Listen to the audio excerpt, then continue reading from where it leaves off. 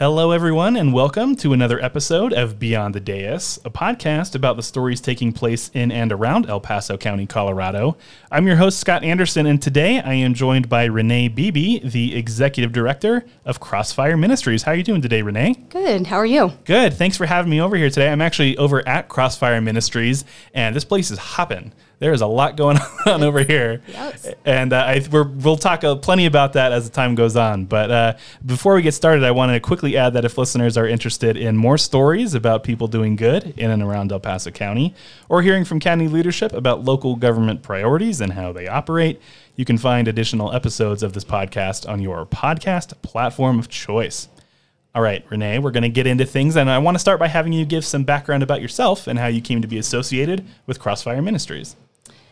Sure. So Crossfire Ministries has been serving El Paso County, Colorado Springs area for 32 years. And during that time, so the co-founders, John and Leslie Miller, really just had a heart to really serve the community. John and Leslie Miller happened to be my mom and dad. So very fun. I can say that I was pretty much raised in doing community work. But about 6 years ago, my mom had a medical issue, and I was doing some other work in another community here in Colorado, and she had some medical issues, and I really felt like I needed to get closer to home. At that same time, the board here at Crossfire was, we wanted to make sure that Crossfire would be able to be sustainable for another 30 or 40 or 50 years. And so they created the executive director position, and I was able to apply for that. Went through all of the same hiring process as everybody else. But it was a great opportunity for me to jump in and be a part and carry on the legacy of what my mom and dad have established here, and really just serving the community, loving on the community, and doing good work. So what work exactly does Crossfire Ministries do, and what's the main mission of the organization? Sure. So we are a faith-based organization. That's our why. So we really just want to show God's love in the community. We do that by providing no-cost groceries, clothing, and care to anyone in need. And so really, truly, our no-cost grocery store is what draw people in. Families just on the verge or needing help making ends meet, they're able to come and use our no-cost grocery store, and then we're able to provide additional services to them. And the no-cost grocery store, how do you guys receive donations for that? Do you work with other partners in the region to make that happen? How does that operate? Sure. Yes, all of that. So we are Care and Share's largest pantry. So we get a lot of our food. I would say 85% to 90% of our food comes from Care and Share or an account that they've helped us establish. And then we have churches who are supporting us, community members who are supporting us, businesses who support us.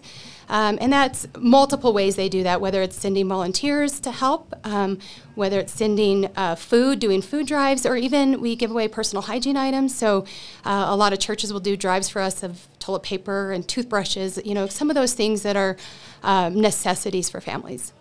Very good. And so approximately how many people do you serve here in the region, and what communities do you serve? So we serve all of El Paso County. We have no zip code restrictions. We're a real low barrier entry. We are serving approximately 450 families a day, and that's 3 days a week. And currently we are registering about 30 new families a day. So in our database, we have over 10,000 individuals that have stepped into our space at one point in time in this past year and said, hey, I just need a little bit of help. And so we're able to really tap into some of those big needs and some of those, even some situational needs. Sometimes it's a one-time, medical bill comes in and then they can't afford to get groceries, so they're able to come in and make sure that their families are fed in the evening.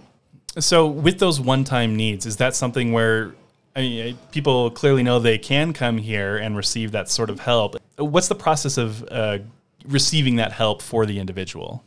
Sure. So we have a pre-registration on our website, so crossfireministries.org. People just need to pre-register, and then it'll send them an email of what they need to bring in with them. We do an intake, in-person intake with them, just to kind of tell them what services we provide. We do a walkthrough with them so they know that how we share by size of family here and how to shop in our no-cost grocery store. We're very relational. We want to make sure that we're connecting with them. If there's additional needs that they have, we're trying to give them additional resources or referring them to other agencies that are doing great work in our community. So with that in mind, can you talk about how important it is then for Crossfire Ministries to be viewed by the community as an organization that people can come to in their time of need? So a couple of things with that. One, I think we have an amazing opportunity to serve a lot of families in our community, to know that they can come in and that we are going to help them. I always say, life can be hard, and if we can lock arms with these families, do life with them, build relationship with them, we can continue to have an impact in their life. So that's, a goal that we have. We know that we can accommodate a lot of families and being able to give a lot of food into the community. With that, though, there's some challenges, but we're here. We want to do everything we can to ensure that families in our community aren't just having handouts, but we can help them up, giving them additional resources, connecting them with other agencies, loving on them in the middle of maybe the darkest moments of their life. I count it as great joy. It's a great opportunity. We love to be able to do that in our community. So, and we'll get into the ARPA grant money in just a little bit, but I want to ask, with the pandemic still seemingly right there, I mean, we've gotten past it a little bit, but certainly still feeling effects. How did that time really, I guess, shape the future of Crossfire Ministries, and how did you see people react during that time in coming to you for help? So during COVID, we actually saw a little bit of a decrease in the needs. Oh, interesting. And so I think what was happening is there were some additional resources, some additional funding, whether it was the unemployment benefits, additional SNAP benefits. Those things came into play, which really helped support a lot of families during that time. So we weren't seeing a large increase during the actual pandemic. However, I believe that I don't think we've even seen the total fallout of that. Now that families are, maybe they were used to some of those financial supports, and now those have gone away. They might not know quite what to do or where to go, or even get a different job or increase. I mean, just even with the cost of inflation, families that are working aren't able to make ends meet. The price of gas, the price of groceries. So we're seeing incredible needs right now, probably some of the highest needs we've seen in, I would say, 5 to 6 years. Yeah. So through the pandemic, we were able to weather that storm and help the families, but now we're seeing kind of the fallout of that. Yeah, no, that's really interesting. And so getting to that ARPA funding, so after submitting your grant request to the county, Crossfire Ministries was awarded $72,000 of that ARPA funding. Can you talk about what specifically that money went to fund? Sure. When we applied for that, there was a lot of requests coming in for some financial assistance that our guests were needing, specifically rent and utilities. And so we didn't have a program that was able to help with financial needs of the guests that we were serving. So this funding helped us to be able to expand our programming, and we are able to now help families pay their utility bill. So that's just one more thing that we're able to do to keep people housed, keep them in their home with lights, with their lights turned on. So it was a great opportunity for us to be able to, again, just love on these families that are going through crisis in maybe a new way, a new form that we had never been able to do before. So this funding was incredible for us to be able to expand that programming.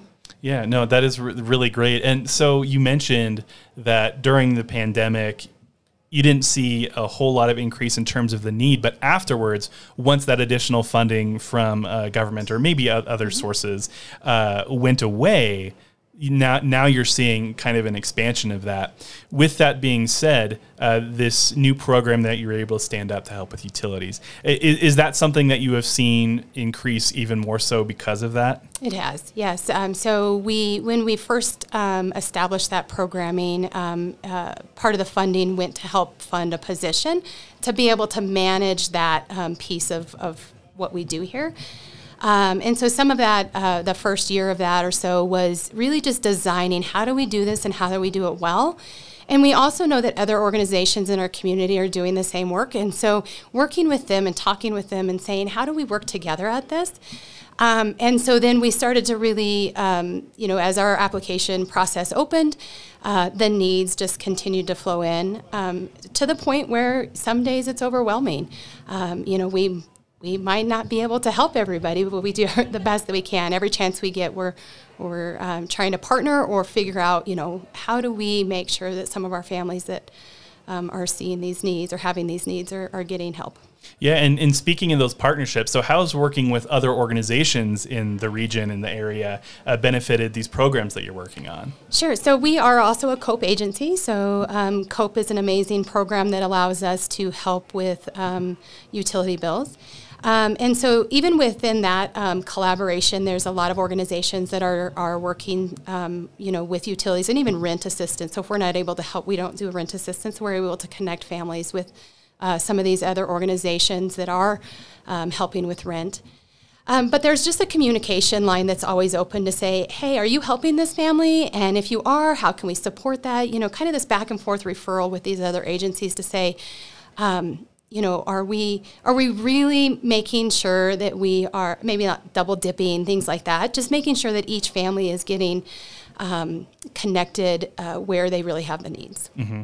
And before you mentioned Care and Share as a partner that you work with here in the community, what are some of those other organizations that you partner with to help serve this? Sure. So a couple of them, Mercy's Gate, Salvation Army, Catholic Charities. I don't want to miss somebody. I know there's so many. I just feel like overwhelming thinking about all the amazing organizations that are doing great work in our community. But those are a few. Westside Cares, even Tri-Lakes Cares. So Tri-Lakes Cares has been a great organization. We've partnered and we've actually had some additional funding through a grant to be able to make sure that we're helping all of El Paso County. So Tri-Lakes Cares has a zip code restriction, but we're able to help all of El Paso County because we can work together. Yeah. So there's just a lot of organizations that are doing great work that, and I love when we can all come around the table and say, if I'm winning at something, it helps our community. If another organization is winning at something, and it wins, it's a great thing for our community.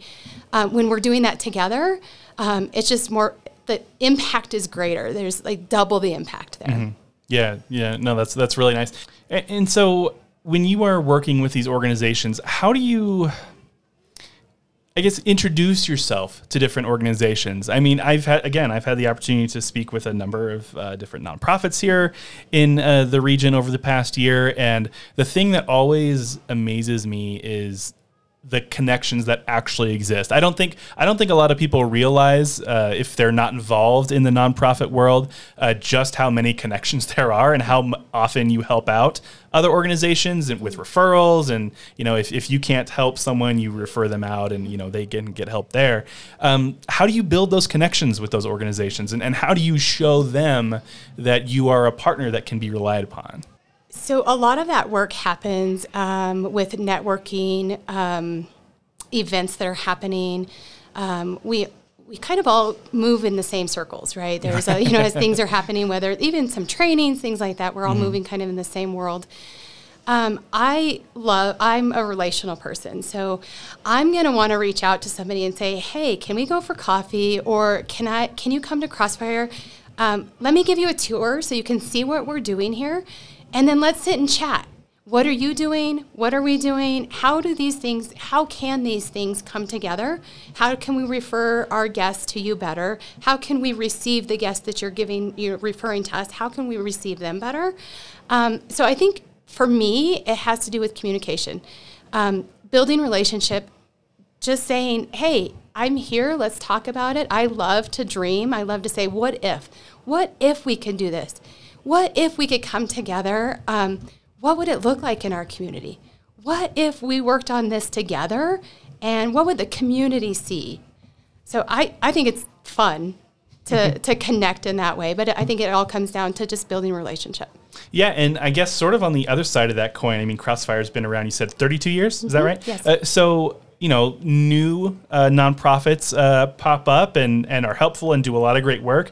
But on that other side, how do those organizations, I guess, what are you looking for in them to partner with them? I mean, you talk about, what you try and do for others, but what are you trying to look for in partnerships with those other organizations that may be a little bit newer and may not have, say, like the track record of a Salvation Army, right? It's been around for over 100 years. What are you looking for? I think I'm looking for common ground, and that can be really broad. I mean, It doesn't have to be, no-cost grocery store. That can be really, truly, there's a person that has a need, and how can we help that person? It doesn't matter what program I'm doing. Mm-hmm. If that person has a need that I can't fulfill, how do I tap into some of the other resources? How do I get to know Mercy's Gate in a better way so that I can call them and say, hey, I have this guest who really just needs tax help.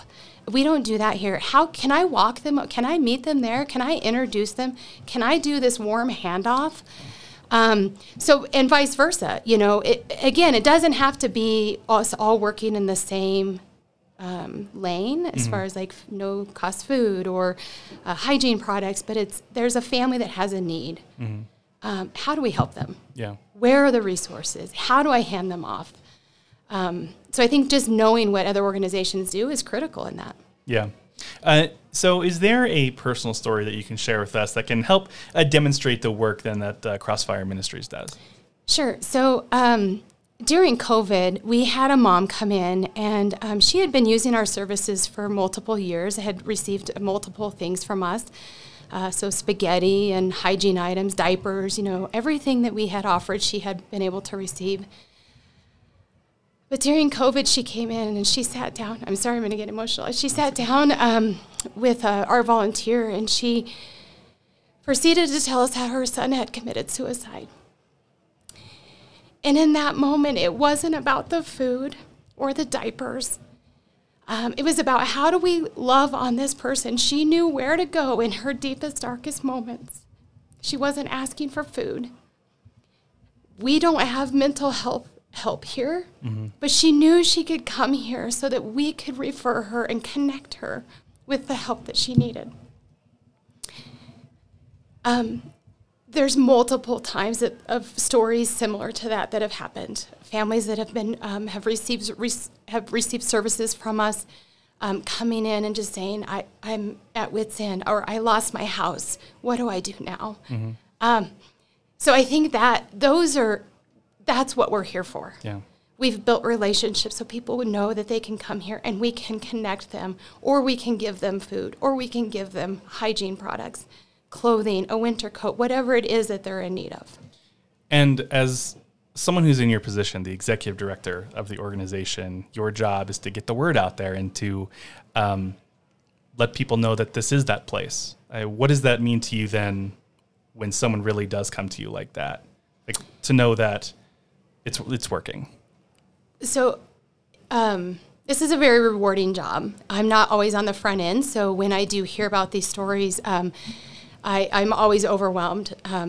I have a great team that are on the front end that are doing that work, whether it's volunteers or staff. I give them all the credit. They're the ones doing the hard work, and I get to hear the stories and know that what we're doing here is beneficial. It is having an impact in our community. And it does go beyond the food. It goes beyond the hugs that are received here, the high fives that people come in, or even just the excitement. I got a job. Did you hear that I got a job? Families are coming in and telling us that because they think of us as family. They know we're here for them. That's great. So you've mentioned no-cost groceries and utility help as things that Crossfire Ministries offers to people here. But are there any other programs that you offer that you feel would be important for listeners to know about?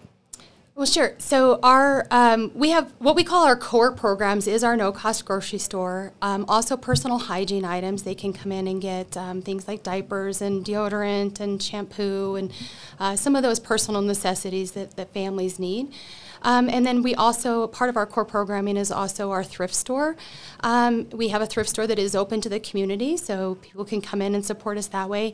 But for our families who are in need, we issue them a store credit. So it's like a gift card where they can come in and use that assistance and buy the things that they need, really at no cost to them. Mm-hmm. But they're able to pick out if they need a coat, or if they need pots and pans, or if they need silverware, or maybe they have been displaced and they just need a sleeping bag or a pillow, whatever that might look like. So they're able to come in, and we show them dignity and respect by giving them allowing them to choose. Even in our no-cost grocery store, set up just like a grocery store, so families can pick what they can use for their own family. And then utilities is a big thing that we do. And then we're also starting to really try to think of some ways for some education to come into play. That could be a budgeting class or life skills class.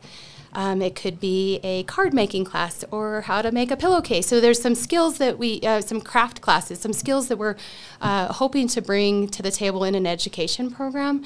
We're also potentially partnering with some other organizations to maybe bring in some of their maybe life coaches to help our families. So just a great opportunity that's maybe in the horizon for what might be here at Crossfire and the support that we can give our families. Yeah, one of the things that you mentioned that I thought was really great is that idea of offering dignity to those people who come in here. Now, you can certainly speak to this probably a lot better than I can at this point, but over the course of the past couple of years, I feel like there are likely a number of people that are needing help that didn't used to need it. And so they're in a position where for the first time, probably, they're having to ask for that help. So how valuable is it then to have that ability to offer them that dignity of, being able to pick out things for themselves and being able to experience things in this way when it must be difficult for them to ask for that help to begin with?